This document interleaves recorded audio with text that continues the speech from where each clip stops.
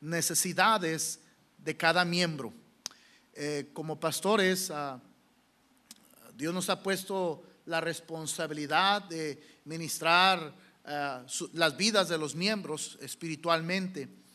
Y Dios ha puesto en el corazón del pastor y en la perspectiva del pastor cierta capacidad para poder ver la necesidad de cada miembro.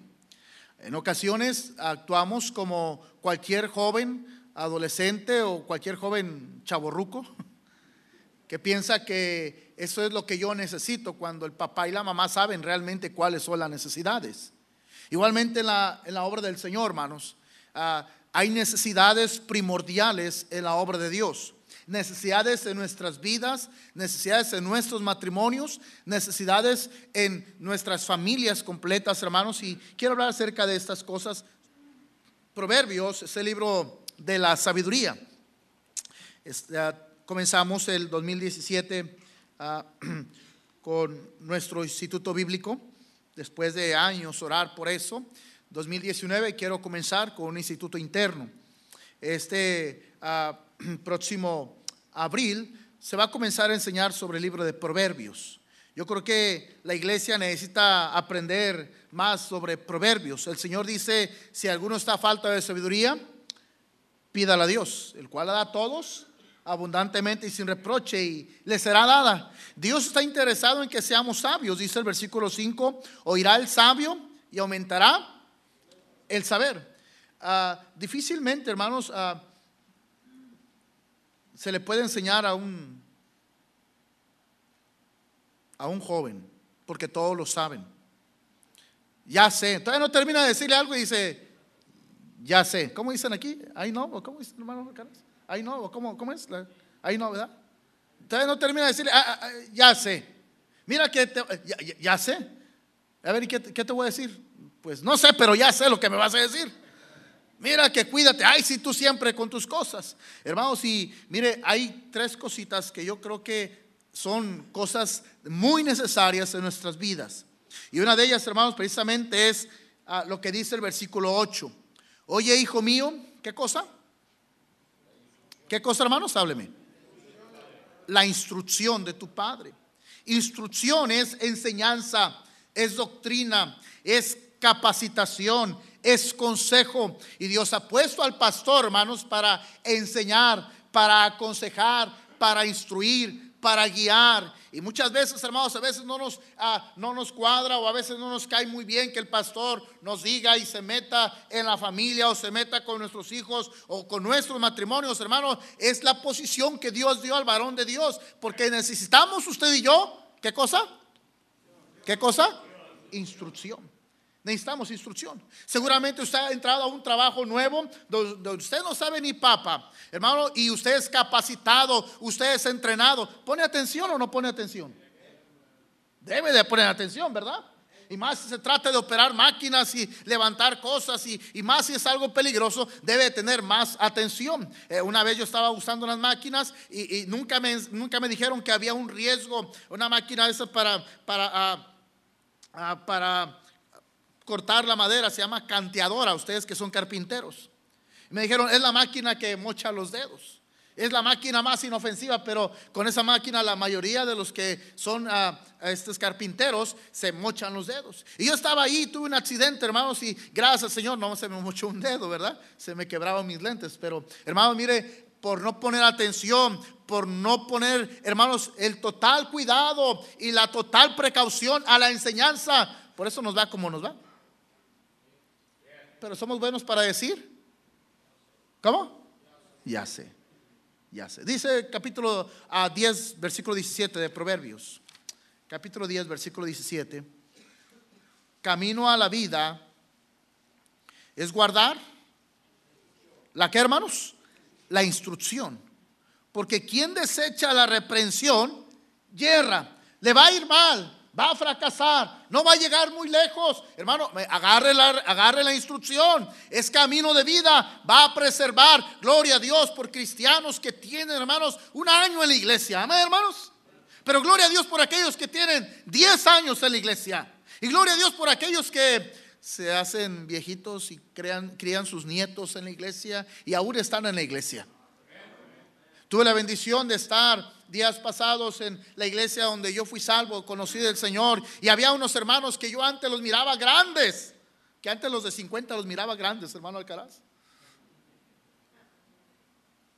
Y le dije a los hermanos, antes los miraba grandes. Y dijo una hermana, ¿y ahora cómo nos ves, viejitos? Y gloria a Dios, ahí siguen adelante por la enseñanza. Han aprendido a agarrar la instrucción. Dice la Biblia, mis ovejas oyen mi voz y me siguen. Siguen mi instrucción, siguen mis caminos, me siguen, saben a dónde voy. Ellas me siguen, ellas me conocen, agarran la instrucción. Oh, mi hermano, necesitamos aprender a agarrar la instrucción tal cual es, tal cual es. A veces, hermanos, no nos gusta que nos digan, no nos gusta que la manera que nos lo dicen, pero como quiera es instrucción. Hace un tiempo fui al doctor allá en Autlán, y la doctora de este rodado me dijo, estás obeso, estás gordo, necesitas rebajar. Dice, como quien dice, estás bien marrano. Así me estaba diciendo la doctora. Yo me molesté y dentro de mí dije, botellita de Jerez. Ahora, no me gustó, hermano, pero ¿sabe qué? Era la verdad, necesitaba rebajar. ¿Está escuchando, hermanos? A veces no nos gusta, hermanos, pero es la verdad. No te hagas. Necesitamos, ¿qué cosa dijimos? Mira, hermanos, Jesús daba instrucciones a sus discípulos, y gloria a Dios cuando el pastor viene y nos agarra. Gloria a Dios cuando papá, cuando usted, hermano varón, agarra a su esposa y le instruye. Qué tristeza, hermanos, que es la esposa la que quiere, la que instruye el hogar, la familia. Eso no está bien, hermanos. Eso es usted y yo. Dígame, hermano bigotón. Amén, hermanos. Porque he mirado muchas mujeres, mira, Panchito hace esto, y a Pancho lo quiere tratar igual. Y ahí está el Pancho. Usted necesita instrucción. Amén, hermanos. Mire Jesús ahí en Mateo 10, por favor. Mateo 10, versículo 5. A estos 12 envió Jesús y les dio, ¿qué cosa les dio? Instrucciones diciendo, por camino de gentiles no vayáis, y en ciudades samaritanos no entréis. Jesús estaba dando instrucciones a sus discípulos, les estaba diciendo, en otras palabras, le estaba leyendo la cartilla. Amén, hermanos. ¿Qué hacer y cómo hacerlo? Daba detalles, hermano, y gloria a Dios cuando, hermanos, usted escucha los detalles de Dios, de cómo vivir la vida en Cristo, porque a veces, hermano, pensamos que la vida cristiana se vive de acuerdo a la religión fulana de tal, y no es conforme a religión. Es un vivir en Cristo, es una nueva vida, es un andar para Él. No es para agradarnos los unos a los otros o agradar un movimiento, es para que Él sea glorificado. Amén, hermanos. Mire el capítulo 11, versículo 1, ahí mismo en Mateo. Cuando Jesús terminó de dar a sus discípulos, a sus 12 discípulos, se fue de allí a enseñar y a predicar en las ciudades de ellos. Escuche bien, hermanos, Pablo hablaba de instrucciones en 1 Tesalonicenses 4, versículo 2, dice, porque ya sabéis qué instrucciones os dimos por el Señor Jesús. Hermano, escuche bien, para ser instruido se requiere disposición. Querer ser enseñado, querer sentarse y aprender. Recuerdo cuando llegaba a las conferencias y el pastor Garlic enseñaba sus últimas clases de ganar almas. Toda la bola de pastores se quedaban dormidos. No sé si por la panza o porque estaba, o por qué, pero así era. Y yo dije, yo necesito aprender. Este hombre, quién sabe cuánto tiempo lo tengamos más. Recuerdo que salí, me mojé la cara y me senté adelante. Yo quería aprender. Nunca en mi vida había escuchado y he escuchado a un hombre enseñar a ganar almas como ese hombre esa noche, hermanos. ¿Qué tanto usted quiere aprender? Es que tanta disposición tiene. Porque cuando hay disposición se aparta el tiempo para leer la palabra, para escuchar predicación, escuchar consejo. Dígame. Se requiere tiempo. ¿Verdad que sí, hermanos? ¿Recuerda cuando su papá lo mandaba a la escuela allá en México? Bueno, aquellos que fueron a la escuela, ¿verdad? Porque algunos nomás llegaron a tercero de kinder, o nomás pasamos, ¿verdad? Es un tiempo específico. Amén, hermanos. qué tragedia que hay muchos cristianos que ya todos lo saben y no apartan un tiempo específico para recibir. ¿Qué cosa, hermanos? Instrucción. Se requiere deseo, hermanos. Deseo. Ganas de aprender, ganas de hacer, ganas de mejorar, ganas de remediar, ganas, hermanos, para, hermanos, llegar a la estatura de la plenitud de Cristo. Él ha dicho en su palabra. Ahora bien, hermanos, dice 2 de Pedro 3:18, que antes bien creced en la gracia y el conocimiento de nuestro Señor y Salvador Jesucristo. Dios quiere, hermanos, que tengamos sabiduría. Amén, hermanos. Enteramente preparados para toda buena obra, no un neófito que use bien la palabra de verdad. Necesitamos, hermanos, instrucción. Amén, hermanos.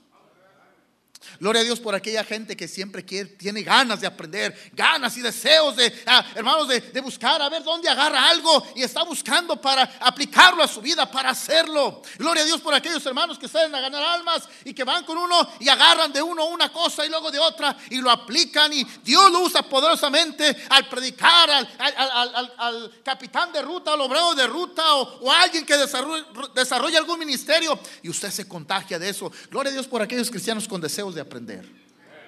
Pero qué tristeza de aquellos cristianos que ya todos lo saben, que dicen, ¿cómo? Ya sé. Ahora dígalo en inglés porque ahí le salió mejor.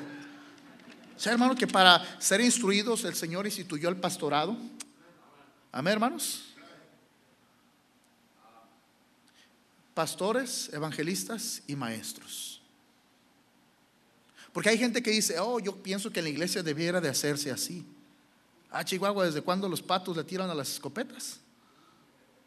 Usted y yo necesitamos instrucción. Por esa razón, hermanos, necesita más instrucción. Cuando pensamos, yo pienso que en la iglesia debiera haber esto. No, lo que usted necesita es enseñarse, callarse, sentarse y aprender. Aprender sujeción. Amén, hermanos. Aprender respeto. Amén. Aprender disciplina, aprender carácter. Amén, hermanos. La segunda cosita que tenemos como necesidad en la iglesia, hermanos, necesidades de cada miembro, la encontramos ahí también en Proverbios capítulo 1. Yo sé que hay más, pero nomás quiero decir esto. Proverbios 1:8 dice, oye, hijo mío, la instrucción de tu padre. Y luego dice, y no desprecies, ¿qué cosa, hermanos? La dirección. La primera es instrucción, la segunda es dirección. Yo no sé si usted llegó a andar en bicicleta, pero ¿se imagina andar en bicicleta sin manubrio? Porque hay muchos que iban pedaleando, ¿verdad, Pastor Reyes? Usted sí le dio así en la bicicleta, saltó el manubrio. Nunca. Usted sí era inteligente, pastor. Yo iba manejando uno de los venes de la iglesia y que se sale el volante, hermanos. Lo bueno es que iba despacito. Era el tiburón, creo. Así se llama esa camioneta, el tiburón. Tenemos la ballena y por los animales que llevamos adentro, hermano. No, no es cierto, hermano. Así los hermanos pusieron a las camionetas. Y hermanos, no hay rumbo. Cuando no hay dirección, no hay rumbo. Y ese problema de muchos cristianos, hermanos, que a todo le tiran y a nada le pegan. No tienen una perspectiva, no tienen una meta, no tienen un deseo en su vida cristiana. ¿Qué vas a hacer de aquí a mañana? ¿Qué vas a hacer de aquí a 10 años? ¿A dónde vas? Necesitamos, ¿qué cosa, hermanos? Dirección. Ten una meta en tu vida. ¿Ya leíste la Biblia por primera vez en tu vida cristiana? ¿Sabes por qué no la has leído? Porque no tienes una meta, no has trazado nada. Tienes tanto tiempo en la iglesia y quizás no sabes ni ganar almas.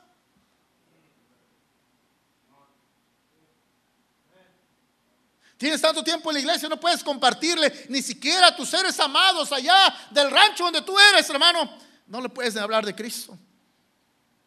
Como recuerdo una hermanita que me dijo así, pastor Parada, ¿puede ir a visitar a mi papá? Está enfermo. Él vive en Guadalajara. Le dije, hermana, está bien, pero yo estoy a 4 horas de Guadalajara. Con todo gusto voy. Y me dijo, yo le llamo. Le dije, está bien, hermano. Después me habló. Yo le tuve que mandar un correo a la hermana. Le dije, hermana, estoy listo. Ya tengo, en otras palabras, ya tengo dinero para ir a Guadalajara. Quiero ir a hablarle de Cristo a su papá.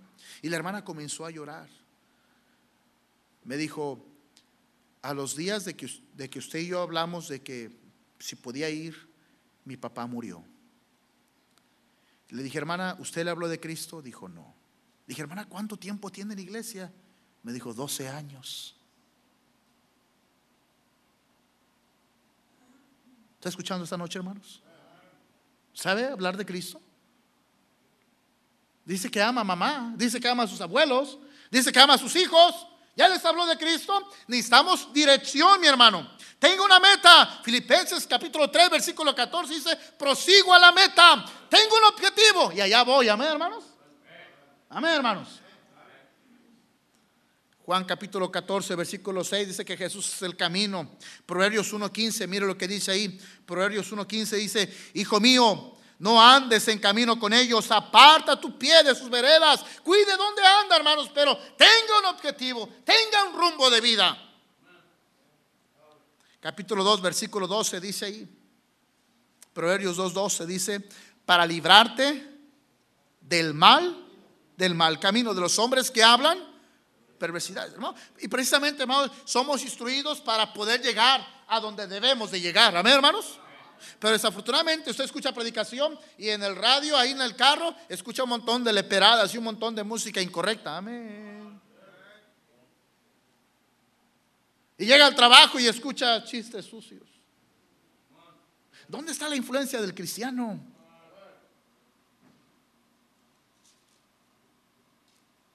Recuerdo que estábamos en Chicago y había más cristianos que incrédulos, y los incrédulos ponían al cucuy de la mañana. No sé si todavía salga ese degenerado. Y un día no había inconversos, pero la grabadora seguía prendida. ¿Sabe qué hice? Agarré la grabadora y la tiré al bote de basura con ganas para que se quebrara. Y no se quebró la ingrata. ¿Y sabe quién respingó? Los hermanos. Iba a decir los sugieres, pero a lo mejor aquí hay sugieres que sí, hermanos. Eso no es cristianismo. Usted necesita instrucción, usted necesita dirección. Si así está tu vida, ¿a dónde llevas a tu matrimonio? ¿A dónde llevas a tus hijos, hermano? ¿Tienes dirección? ¿A dónde vamos? Pues no sé, a donde apunta el guarache. No, ya no estamos en esos tiempos, hermanos. Hermano, el tiempo está pasando rapidísimo. Rápido. Yo recuerdo, miraba al pastor Parada, un hombrezote grandotote, y tal, lo veo joven al pastor, porque está joven. Recuerdo, hermano Caral, la primera vez que lo miré, está igualito.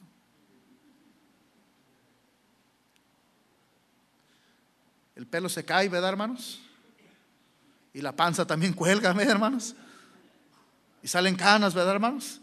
Y los dientes comienzan a aflojarse y a desgastarse. Hermanos, el tiempo cobra y el tiempo está corriendo muy rápido.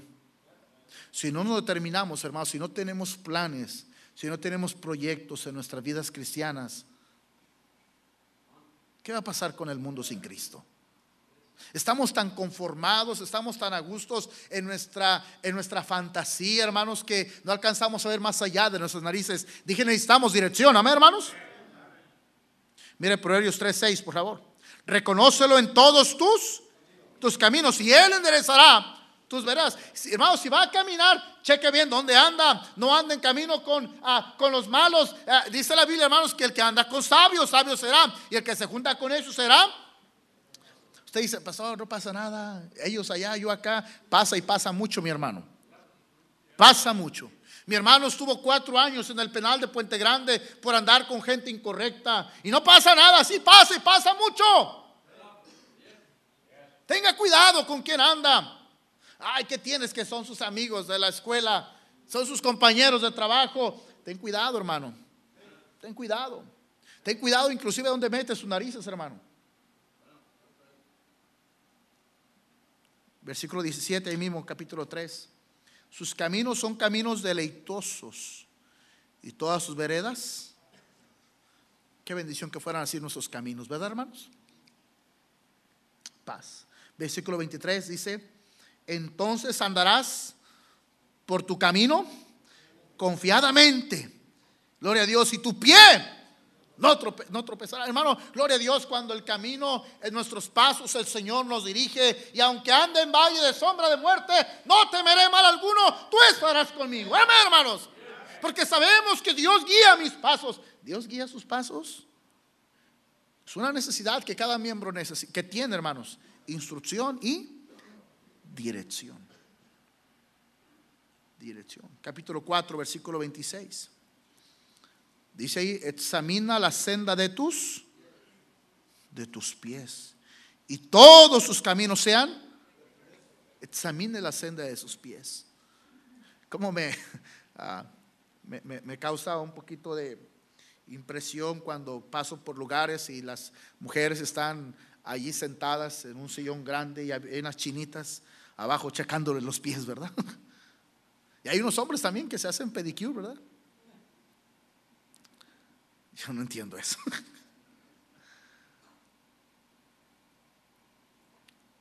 Si esta noche Dios examinara nuestros pies, ¿qué miraría?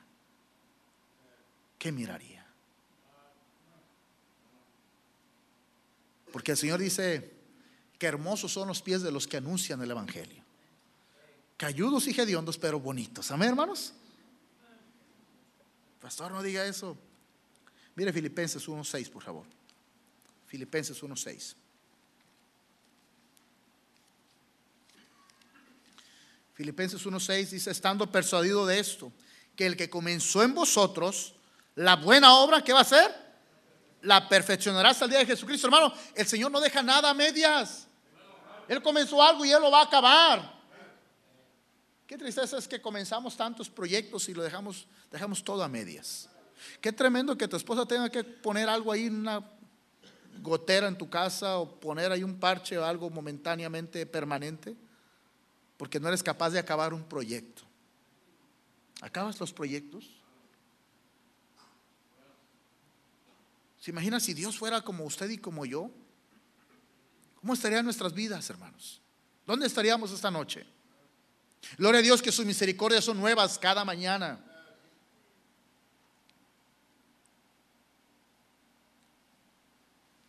Tenga una meta, trace un camino, tenga un deseo. Y número 3, la tercera cosa que son necesidades de cada miembro. La primera es, ¿qué dijimos? Y la segunda es dirección. La tercera la encontramos ahí mismo en Proverbios, capítulo 1 y el versículo 9. Porque adorno ¿de qué dice? De gracia serán a tu cabeza. Y esa es la cosa que necesitamos usted y yo, hermanos. Gracia a nuestras vidas. Noé, dice la Biblia, que halló gracia. Usted y yo podemos tener gracia en nuestras vidas. El Señor ha dicho: porque por gracia sois salvos por medio de la fe. Gloria a Dios por su gracia. Gloria a Dios porque Él me da lo que no merezco, porque Él es misericordioso, Él es Dios, Él es amor, y Él quiere dar gracia en esta noche. Y hermanos, a veces Dios tiene que permitir que nuestras vidas sean heridas, seamos quebrantados, seamos mermados, nuestras vidas tengan dolor, hermanos, porque Pablo decía: Señor, quita de mí este aguijón, me duele, Señor. Y el Señor dijo: Pablo, bástate mi gracia. Mi poder se perfecciona en la debilidad. Me encanta cuando leo Juan. Mire, Juan capítulo 1, por favor. Juan capítulo 1, versículo 16. Juan 1:16 dice: porque de su plenitud tomamos todos, y gracia sobre gracia. Una gracia abundante, mi hermano. Me encanta cuando llevo a mi esposa y a mis hijos a tomar un helado. ¿Se acuerda de los barquillos? Bueno, usted va a dar, y la bola sobrepasa en la boca del barquillo. Gracia. Y luego cuando le pide otra bola, arriba. Gracia sobre gracia. Y así es Dios, hermanos. Nos da tantas cosas sin merecerlas. Y si algo necesitamos usted y yo, hermanos, Solamente es la gracia de Dios en nuestras vidas.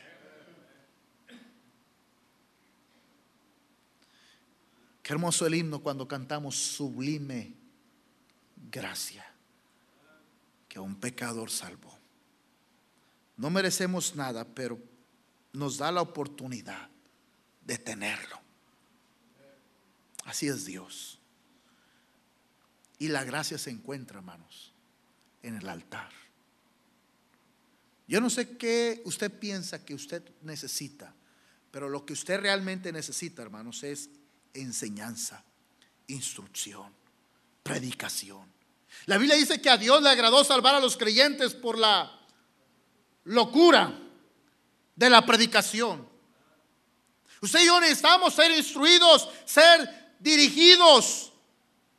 Y mire, hermano, esta ilustración quizás suene un poquito dura para usted, hermano, pero es como aquel, hermano, caballo que va desbocado, hermanos. Necesitamos las riendas en nosotros. Amén, hermanos. Amén. A veces estamos como esos potrillos, ¿verdad, hermanos? Que no se nos paran bien los pies y necesitamos, hermanos, ahí algo para ser sujetados, controlados. Y mi hermano, si el Señor no te puede sujetar, el pecado y la inmoralidad de este mundo ya te tiene agarrado. Sí, hermanos. Pero gloria a Dios que la gracia nos puede traer en reconciliación con Dios y una nueva oportunidad. Tu familia necesita gracia, tu esposa necesita gracia, tu matrimonio necesita gracia, tu ministerio necesita gracia. Vamos a orar. Padre, ayúdanos.